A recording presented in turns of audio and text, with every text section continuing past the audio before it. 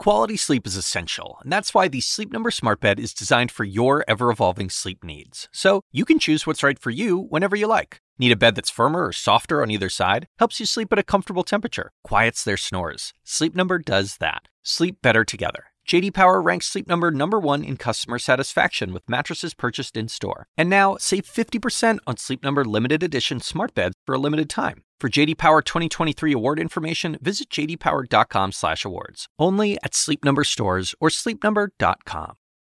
Well, it was many tragedies ago, but you know what? When you lie to please power, it often violates your own set of ethical guidelines.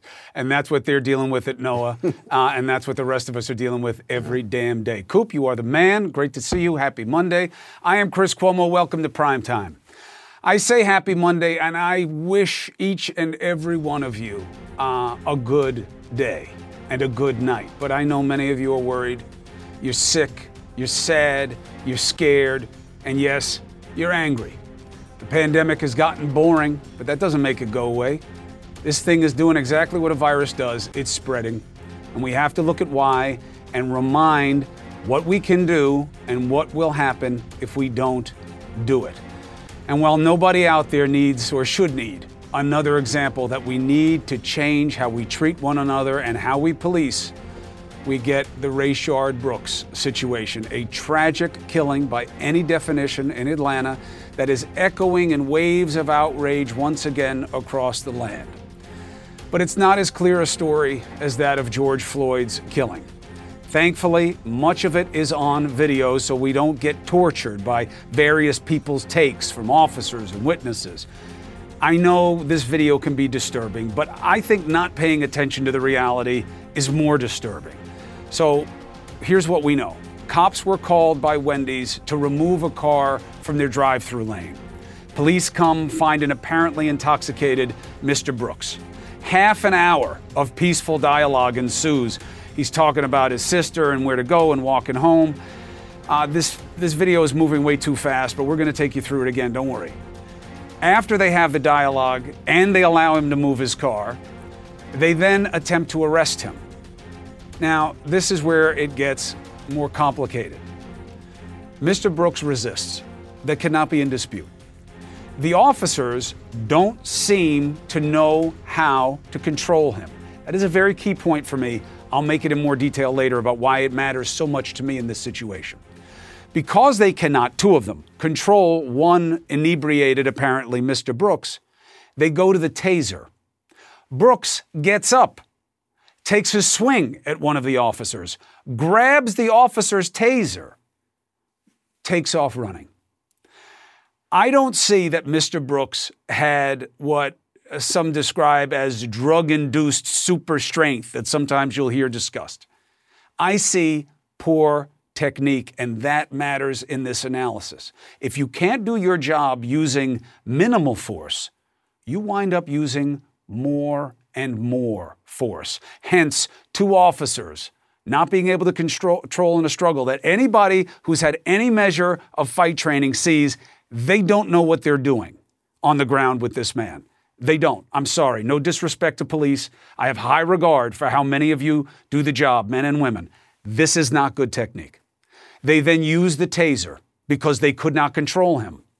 He then gets the taser, and then what you see here ensues. He gets away from two officers because they don't know how to restrain him. He takes off.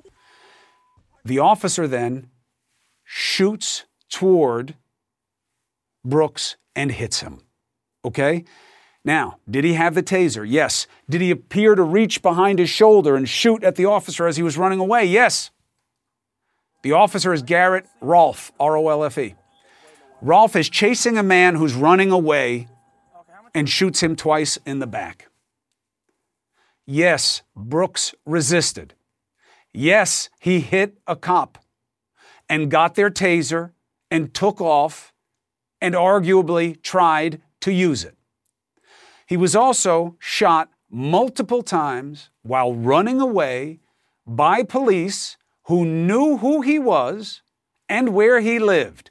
And one key point, that what he was pointing at them was not a gun. because they had already searched him and knew he did not have a gun. And yet, this is going to be heartbreak all across the board, and already is. And the question once again looms above us: what is justice? The police chief stepped down Saturday. The officer who shot Brooks may be charged any day. The Brooks family, once again, crushed.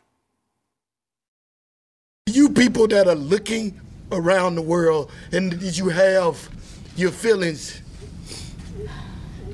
Before it happened to us, I could only guess at what you felt, but now I understand. Life shouldn't be this complicated. Life shouldn't be where we have to feel some type of way if we see a police or somebody of a different color. We're gonna have to bury him. We're gonna have to say, we miss you. And if we didn't say we love you enough, we gotta apologize to him for not telling him that we loved him that much.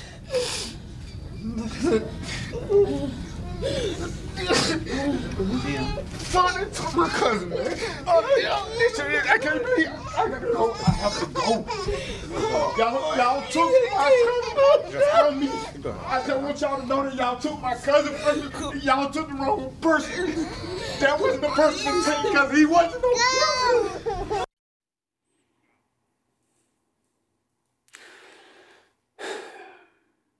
All we do is just watch now, right? There's nothing to say. There's nothing to understand. You know exactly what that family is going through now. You've seen it so many times. They don't understand. This doesn't make any sense to them. They don't break it down in some type of points for and against. And there just doesn't seem to be any answer. Hopefully, what we're getting is a will to have an answer, a will to see it as something more than another episode in a horror story. Justin Miller is an attorney for Rayshard Brooks' family. Counselor, thank you for taking this opportunity to represent the family's perspective on this situation. Thank you for having me, Chris. Counselor, a little bit of a macro point. When you look at this situation, what is this case about for you? And this is hard. The video you just showed, I mean, living that, it brought me to tears, and I do this for a living. But to answer your question, to me, it's about his daughters and his son. It's about that 8-year-old girl who had that dress on Saturday waiting for her father to take her to the skating rink. It's about a wife who's never going to see her husband again and didn't get to tell him how she felt and different things she wanted to express to him that she'll never be able to express. It's about cousins and aunts and uncles and nieces and nephews and a lot of people who loved him who'll never get to see him again. So justice is a hard thing to really fully put your hands around. And in this one, really all of them, but in this one right now, I don't know if we'll ever be able to say we really got it. You and I learned that justice is defined as fairness under law. There is no fairness when somebody's gone. There is no balancing of the equities because the life can never be given back. What do you think is the reason this happened? You and I both know there are complications in this case. Right. What is your analysis of why Mr. Brooks died? I think it's a combination of what you were talking about earlier before I came on. Yes, it does have something to do with the way Mr. Brooks reacted in the situation, but it also has a lot to do with the police officers' training. I think they're trained to be more militarized than they need to be, and then they're placed in communities with people that they don't know. So these two officers, you know, I don't know them personally, but I just don't believe they lived in that community or they've been in that community and hung out there or went to church there. And I don't believe their children went to school there. You know, I would wager that those officers' first contact with that community is when they became police officers. And I could be wrong, but that's usually how it is. And in Atlanta, and like other cities, you know, there are different pockets of people. And before you police a pocket of people, you should have to do 100 hours at least of community service, so you know the people you're around. Why does it matter? Why does it matter, Justin? Why does that matter? What's the point? The pushback. The pushback point is, no, they're there to enforce the law, and that's what they do. And it's not personal. It's not a. This isn't about palling around. What's the counterpoint? Well, I mean, 90% of the time, the interactions with police officers are not something that they need to go and crack somebody's head. I mean, there are a lot of interactions with police, like this one, that end perfectly, just like this. They spoke for half an hour to this guy. They let him move his car. I mean, if you thought he was drunk, you probably shouldn't have let him move the car. But they because if you're going to arrest him for being inebriated, you should have figured it out in a half hour. So he moves the car. They talk to him. It's all good. He wants to walk home. He wants to walk to his sister. He's got his sister pick me up. Then they decide to arrest him. Correct. Now, this is going to come down to perception on what they had to use, what force they needed to use. He definitely resists. No question about it. Rayshard Brooks was wrong to resist. You're not supposed to. It is de facto illegal unless your life were in threat in that moment. And it's a tough bar to make, as we both know. Right. So building that in, what was the right thing for police officers to do with a Rayshard Brooks resisting? Well, it depends on what point you're talking about. So after the scuffle, I believe the right thing to do was to try to catch him, right? And if you can't catch him, then you can't shoot him because you can't catch up to him. Now, let's talk about why, Justin, because we take this stuff for granted. This is not about him. I don't know Justin. This is not about how we feel about it. It is for him. It should be. He's representing the family.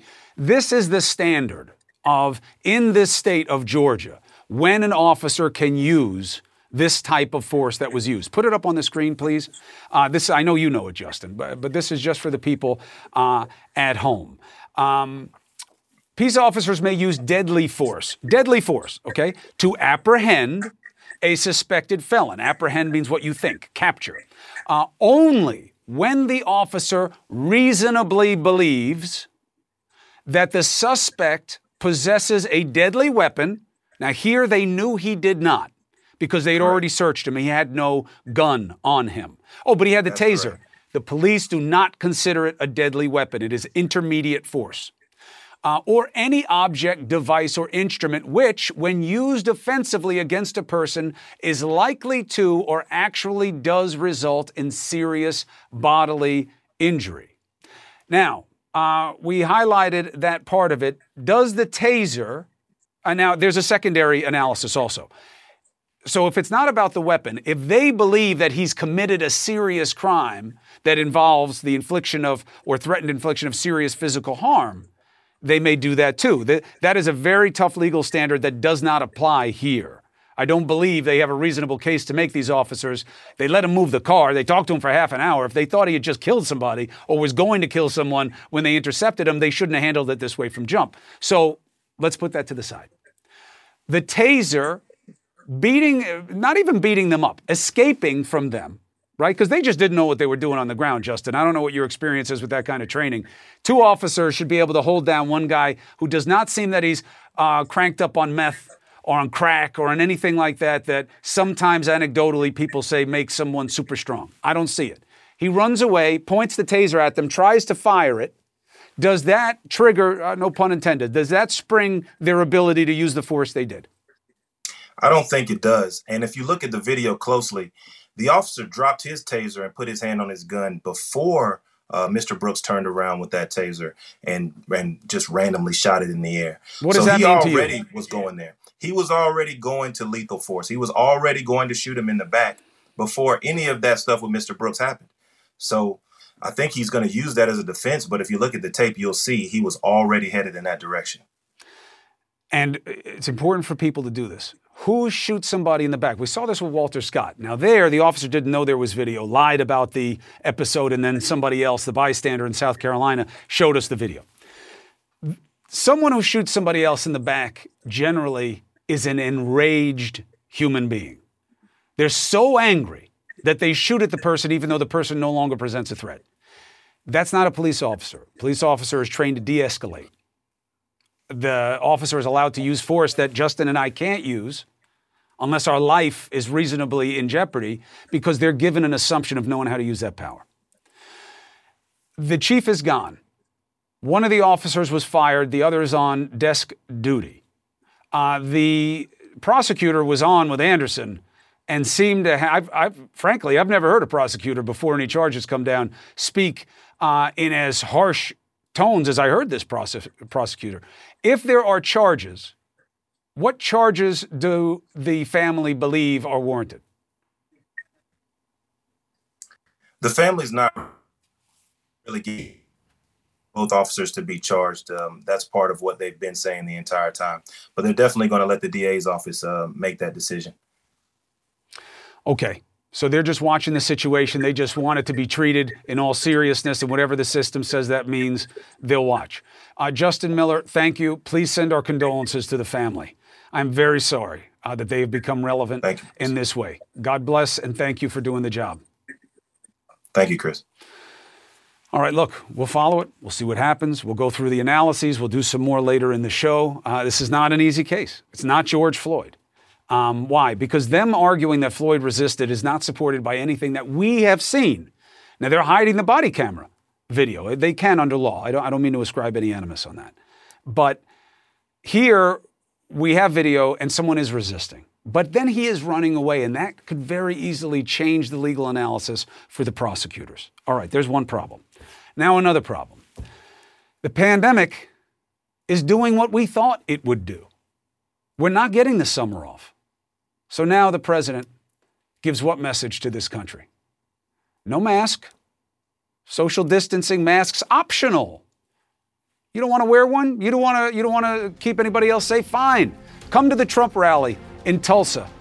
Inside what he hopes will be a record-setting crowd. Dr. Sanjay Gupta looks at what that could mean and why Tulsa's top doctor is very worried. Next.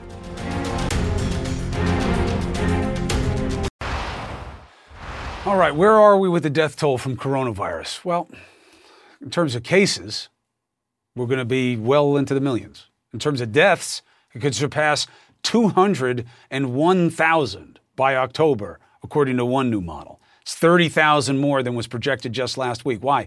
We're not doing the right things where and when it matters. Here's the trend. 18 states rising in numbers. The South is a blanket of red, including Oklahoma. That's where the president is going to be this weekend for his Tulsa rally. Dr. Sanjay Gupta joins me now. The first point of pushback, Sanjay, is, look, man, this is what the virus does. It spreads. This is what we expected. Why do we have to be in a sense of panic about it all the time? Look at other countries around the world, Chris. I mean, we've had 600 people die in the last 24 hours. Have we gotten used to that? That's more people than have died during this entire pandemic in other countries. They don't have a therapeutic. They don't have a vaccine. This didn't have to happen. The sense of inevitability, right, that I think you're describing, that I think a lot of people have sort of resigned themselves to, it's not inevitable. It's a pain. Yeah, this is tough. This is Mother Nature sort of fighting back, I guess, in some ways. But this did not have to happen. When you cite these numbers of millions of people get infected, hundreds of thousands of people going to die. By the way, that IMHE model that you just cited, 200,000 people would die by October 1st, I believe they say. Keep in mind, Chris, back when we were talking about this in April, they were saying 60,000 people would die by August 4th. That was the model then. We're twice that essentially now, and it's the middle of June. So not only are we doing bad, we're doing far worse than even the model suggested at the time. Then why would the president do what he's doing, Sanjay? Because, look, you don't have any better data than his guys do, right? I mean, they're the ones studying all this at the CDC.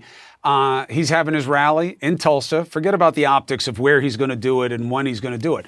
But no mask, mask optional, social distancing not necessary. Let's pack it in. Let's have record numbers. Why is that okay? Like, who's telling him that's okay? It's not okay. No, I can't imagine anyone is telling him this is okay. I mean, you heard Vice President Pence sort of justifying it today, but I think even he was sort of searching for the language to make this okay. Nobody is saying this is okay. Let me show you the CDC. They put risk factors on different kinds of gatherings, right? As you might guess, a virtual gathering is going to be the lowest risk. The gathering that we're talking about here is the highest risk, right? 20,000 capacity, I believe, in this particular arena. That's the number of people they want in there. There'll be no physical distancing. It's indoors, obviously, people coming from all over the place, many of them elderly. They're then going back to their communities. You're putting people shoulder to shoulder, masks optional. The virus is the virus, Chris. I mean, we've been talking about this for 5.5 months. The virus hasn't changed in all this. It's a contagious virus. And that scenario there is the worst case. I cannot believe that in the middle of June, after all that we've learned about this pandemic, that would even be a possibility. And it looks like it's actually going to happen. By the way, we have learned other good things as well in terms of what might work, Chris. Masks. Went back and forth on masks.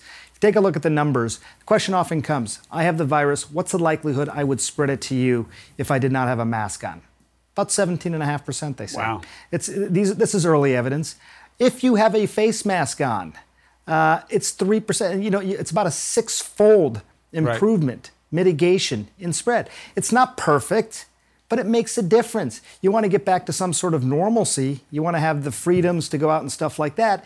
It probably should involve wearing a mask for the reasons I'm showing you there. The data is becoming clear. So I don't know how to answer your first question, who says this is okay. My guess is nobody says it's okay. Well, we know one guy does. Dr. Sanjay Gupta, thank you very much for being a voice of reason and science, as always. Be well.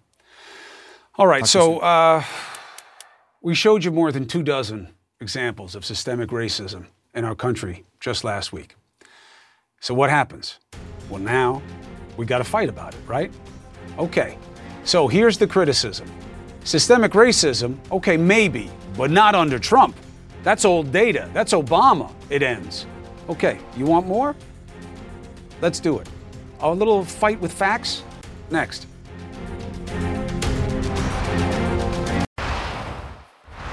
People don't like the truth about systemic racism. Not real. Not that bad. Not on our watch. These people also just happen to be politically aligned with this president. You can decide for yourself why. Yes, some of our data on this issue does stop in 2016. But the question is why? And only some does. They want the truth? Here it comes. First, the Fed only runs the complete numbers every 3 years. So where's the 2019? Good question. Ask Trump. Ask the same people who are defending him. They're over a year late. Why hide the numbers if it's the best economy for blacks ever?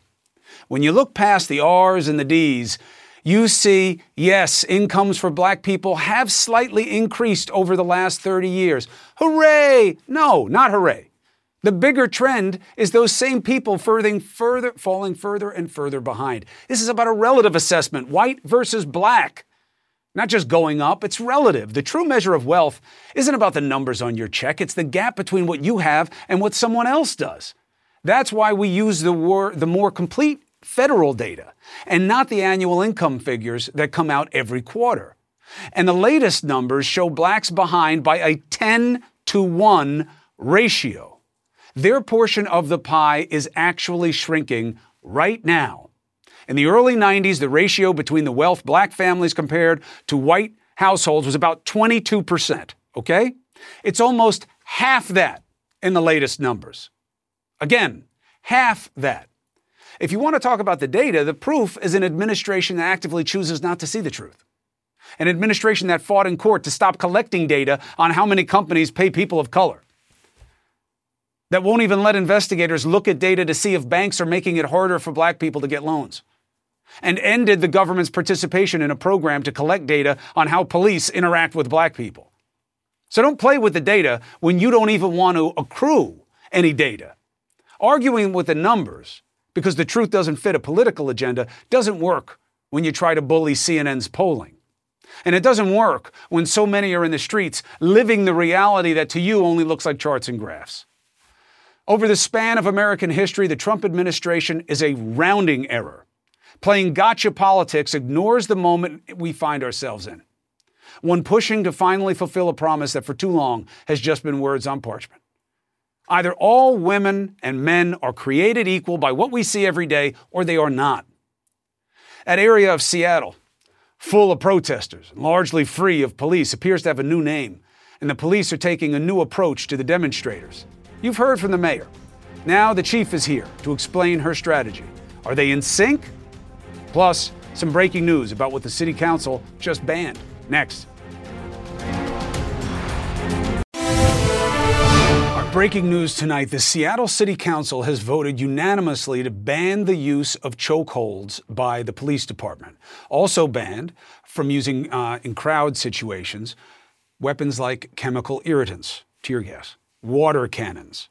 The move comes as President Trump again says he's considering federal action to address the ongoing occupation of the Capitol Hill Autonomous Zone, now also known as the Capitol Hill Organized Protest, or CHOP. Here's Trump today. If they don't do the job, I'll do the job. And I've already spoken to the Attorney General about it. But if they don't do the job, we will do the job. Now, look, you can hear all the legal experts in the world say that's an empty threat. He can't do it. It has to be asked for except for very specific conditions. Let's talk to the Seattle Police Chief, Carmen Best, here to weigh in. Thank you very much for joining us, Chief. Appreciate it. Good evening. Thank you for having me. I appreciate being here. So I've heard you speak on this several times. Forget about the president. Let's just talk about the perception. You guys are not in control of your own city. You got people all over the place. They burned the police out of the precinct. You didn't like it. You didn't want to surrender the precinct. The city caved to pressure. Now they're saying you'll never get it back. It'll never be a police station again. How is that law and order? Well, that's a lot of questions there, but let me start by saying this. Cherry pick it. Yeah, I will. I'll do that. I can tell you that what's happening in Seattle, there's not no Seattle Police Department response zone, as people have sometimes categorized the Capitol Hill occupied protest area. You know, there is a small area in a section of the city where we're dealing with some occupants and some of the issues there. But Seattle is not under siege, and we are still responding to every single call in every area of the city. When it comes to that particular area, we get a call that's an important emergency 911 call, we're going in. We're going to do our job. I have a list of reports we've taken already, but we also have to be considerate of the delicate situation that we have there. The last thing I want to do is have any issue of violence occur in the area. So we're being very judicial about how we do it, right, about how we do it and how we go in. And I would say to you, while we're dealing with that issue, more than anything, I'm focused on the future. How are we going to re-envision the future of policing with all that we have going on in the country and specifically in Seattle for me today? Go ahead. Chief, let me just take one more beat on this, and then I want to talk to you about what needs to change. It is hard for people to look at this. And look, I've spoken to the mayor multiple times, and Mayor Durkin has said, you know, this could be a summer of love. This isn't the first time we've seen this. We're not as panicked by it as the rest of you guys are when you see it. It looks bad that they kicked you out of your own police station, and you do not have control of the streets where they are, Chief. Just to be fair, from all the reporting on the ground, these guys are negotiating with you. Calling themselves a sovereign, making lists of demands, and also asking to be taken care of, even though they're a sovereign, which I don't quite understand. How is that to be perceived by people outside of Seattle as a good situation? Well, I wouldn't call it a good situation. I mean, words matter here. So what we have here is a situation where people have occupied an area, and we're working with them. The city is working with them and has negotiators to work with them to have a peaceful resolution. Ultimately, we want to make sure that people don't get hurt. And it's not a situation where there's lawlessness. We do have some concerns, but we are responding to the area. We're doing so carefully. We're making sure that we take care of reports that have been given and that we're following up on each of those reports and trying to make sure that people are arrested and we find any perpetrators of any crime. So that has not stopped. But admittedly, there are some barricades that prevent us from going in as quickly and as efficiently as we'd like to. And certainly because we're not in the precinct, response times across the entire East Precinct area have increased. So I definitely want our officers back in that precinct and not thrilled about the situation, but we recognize too that we have to make sure that we protect everyone's safety ultimately in this situation. What is the one thing? People always ask for like dozens of points of change. Let's just start with one to get past the status quo that we're in. What is one thing you think has to change? Well, there's a lot of things, but I would say I would start with we have to just re-envision how we're going to move forward. You know, the Seattle Police Department has been under a consent decree for almost a decade now, and we had done everything that we were asked to do by the federal government. And yet when I stood at the parade the other day, the Black Lives Matter march, I should say, not parade, it was very clear to me that it wasn't successful. People are angry. They had a lot of signs about the police department and defunding the police department and issues of brutality, and we can't ignore that. We have to acknowledge that there's a long history there, and having a federal consent decree did not resolve the issues that we're dealing with. And I really sat and thought about it, and I really had an epiphany about we're going to have to change. And having one institution, such as the courts, that itself has its own history of racist practices and oppression, trying to direct another institution, which is the police department, which is struggling through our own history, isn't the answer. We have got to work directly with the community. We got to invite them in, bring them in under the tent, engage with them so that we know that we're doing the right thing and the communities will. We work for the people, and we've let them down in some ways, very clearly by the number of demonstrations that we're seeing and the number of black men who are dying at the hands of injustice. Well, it can't happen soon enough. Chief, we will continue to watch the situation. I appreciate you coming on the show. You are always invited to make the case to this audience. Thank you. Chief Carmen Thank you Best, very much. I wish you the best. Take care. Thank you. All right, now look, this is happening in Seattle in the context of one case, then another case, then another case. Now we have the shooting, the death of Rayshard Brooks. Okay? This is a reminder of two other high-profile police killings of young black men. And yes, police officers have been getting hurt also, shot, killed. Is that an aspect of this problem? Of course. It's all about unnecessary violence. This case, though, Brooks, is going to be a tough one. It's going to be controversial for good and bad reason. Let's get perspective from some top legal and policing minds. Next.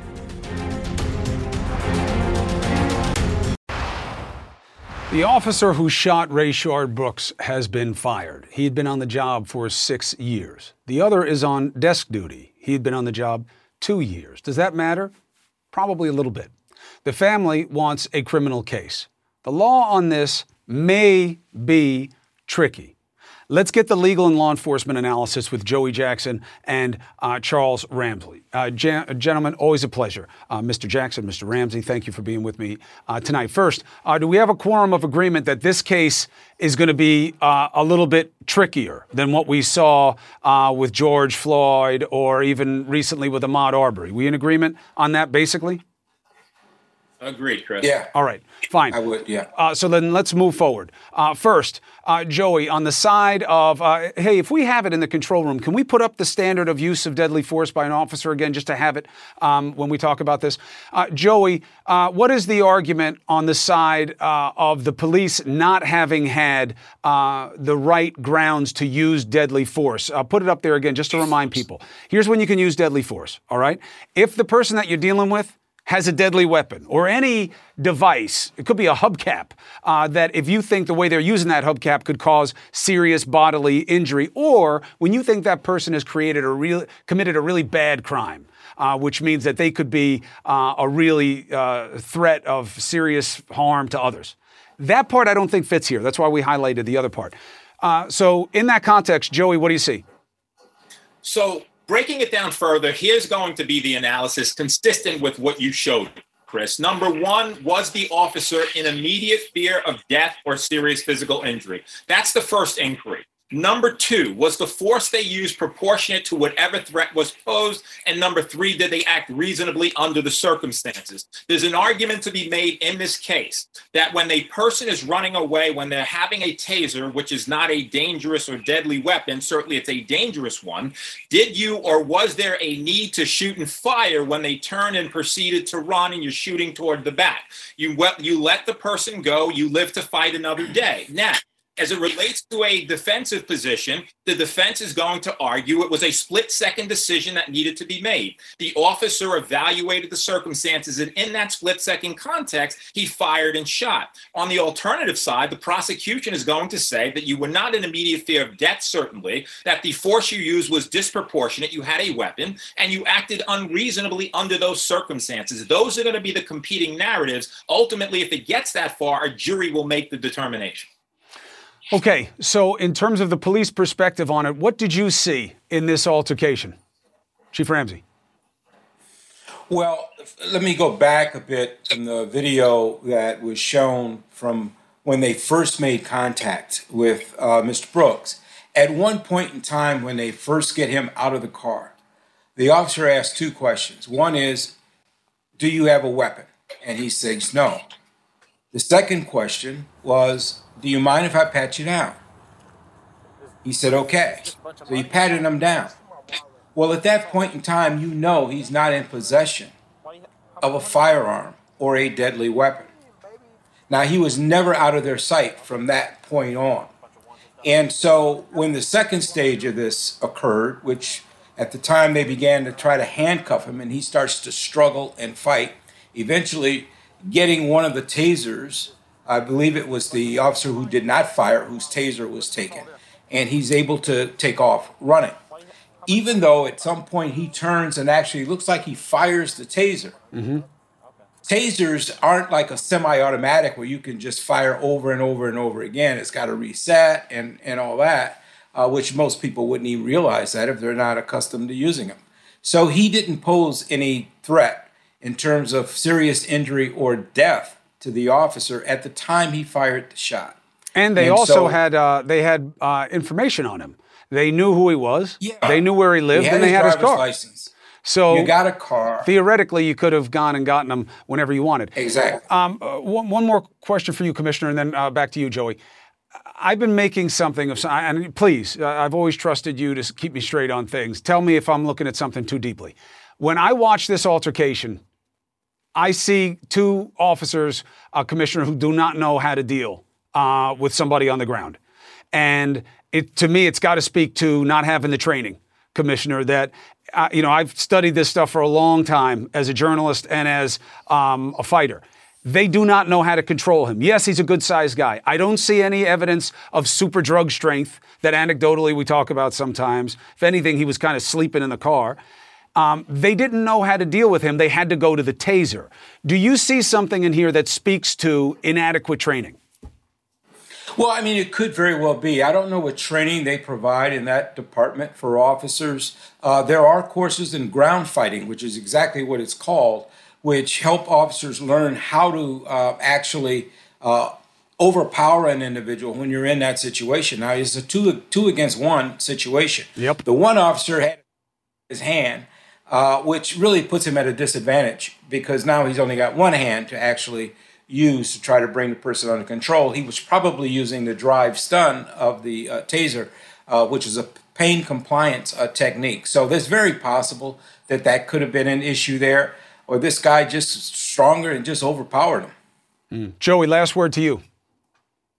I think what we have to look at is what the chief said, which is a very significant point. And that's initially, before even the running, you had patted the person down. You made the determination at that point that they didn't have a weapon. And so now you're shooting him based upon the taser that he has looking backward toward you, but he's proceeding to run. You have his license, you have the car, you live to fight another day, you preserve his life, you don't take the shot, and thereby you avoid criminal charges. More importantly, you preserve a life. And at the end of the day, that's what we're looking to do. Tamp down the situations, allow a person to live, and not overly be aggressive such that you take someone's life who's a brother, a cousin, an uncle, a member of the community. And that's the big tragedy here, whether there are charges leveled or not. Commissioner, you believe there's going to be charges here? Well, against the one officer that fired the shot, there's a strong possibility that he'll be charged. I doubt if the second, I didn't see anything for the second officer that would indicate anything criminal. In fact, quite frankly, even reviewing it administratively for suspension, I don't see anything that officer did that would necessitate that. Joey Jackson, Charles Ramsey, thank you, gentlemen, both. Be well. God bless. All right, we're watching history unfold with remarkable speed when it comes to what we're seeing in this country right now. Policing, race, the pandemic. But there's another huge moment in America that came as a surprise today from the Supreme Court. Why some conservative justices agreed with their liberal colleagues. What does it mean? Next.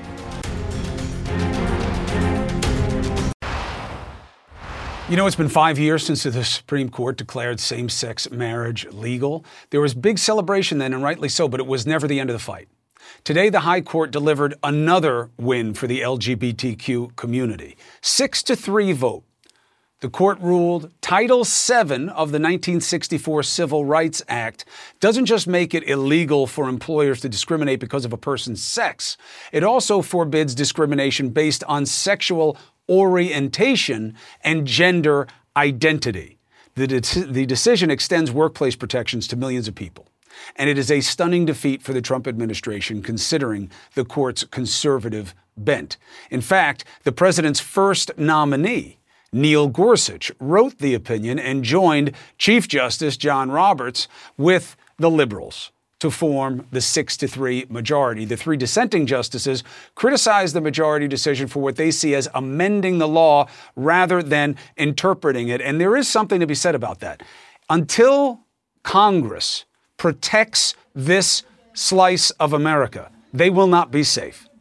It does suggest hope for advancing that cause, but it comes at a critical juncture in our society where movements like this one, where thousands rallying in New York and around the country for Black lives and Black trans people this weekend, are proving the truth about America. If you want things to change, it has to start from the bottom up. Always the rule in this country. Thank you for watching CNN Tonight with D. Lemon right now.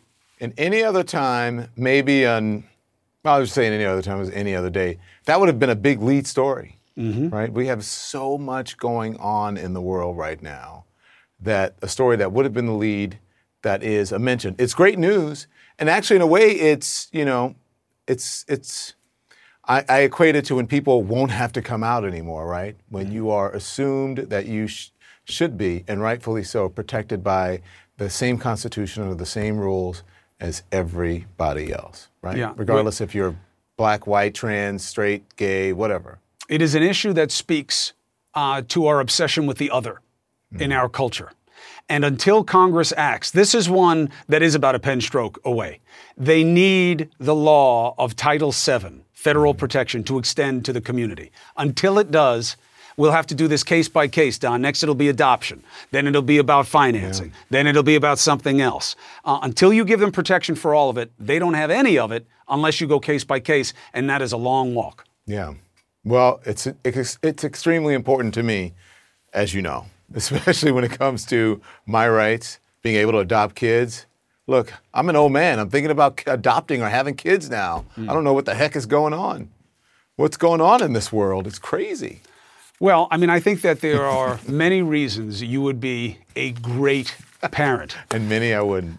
And no, I think you'll be a great parent. And I think what you know about yourself and how you live your truth of yourself is one of the biggest assets you have. It'll make you a better parent than someone like me. Thank you. I'm glad I gave you that $200 yesterday just to say that. I have never seen your wallet.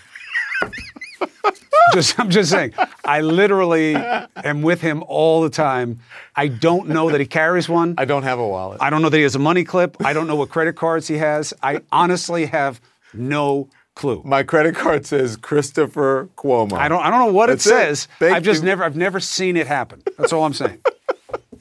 Okay. What's yours is mine. What's mine? I'm fine with it. I'm just saying. What is it? What's yours is mine and what's mine is ours. Something. What's yours is ours and what's mine Whatever. is You mine. don't need to say it because you live it. Yes. Thank you, sir. I shall see you soon. I love you, Don Lemon. And this thing, I don't know what's going on. Can you? Don't be jealous. No, it's embarrassing. If you can't grow hair. I mean, it's so embarrassing. And like, could you put some like Grecian formula or something on it, whatever it is, or what, on the beard or my hair? Well, the beard. What? That's not even a beard. It's just getting going. You've been growing it for 3 weeks. It's not going to happen. That's not true. It's not going to happen. That offends the facts. Yeah, dye that thing. My looks are not my problem. Better still, I'm speaking for the boss, I'm sure. Shave it. Wouldn't be the first time. I'm going to buy you a razor. Wouldn't be the first time. I got a razor in my office that you can borrow. Thank All you. right, I got to get Appreciate serious it. stuff. I got to run. See you, buddy. See you later. Now streaming exclusively on Max, a new CNN Flash doc about the album that has Nashville talking, Call Me Country. Beyonce and Nashville's Renaissance. Watch it at max.com/callmecountry. Max subscription required.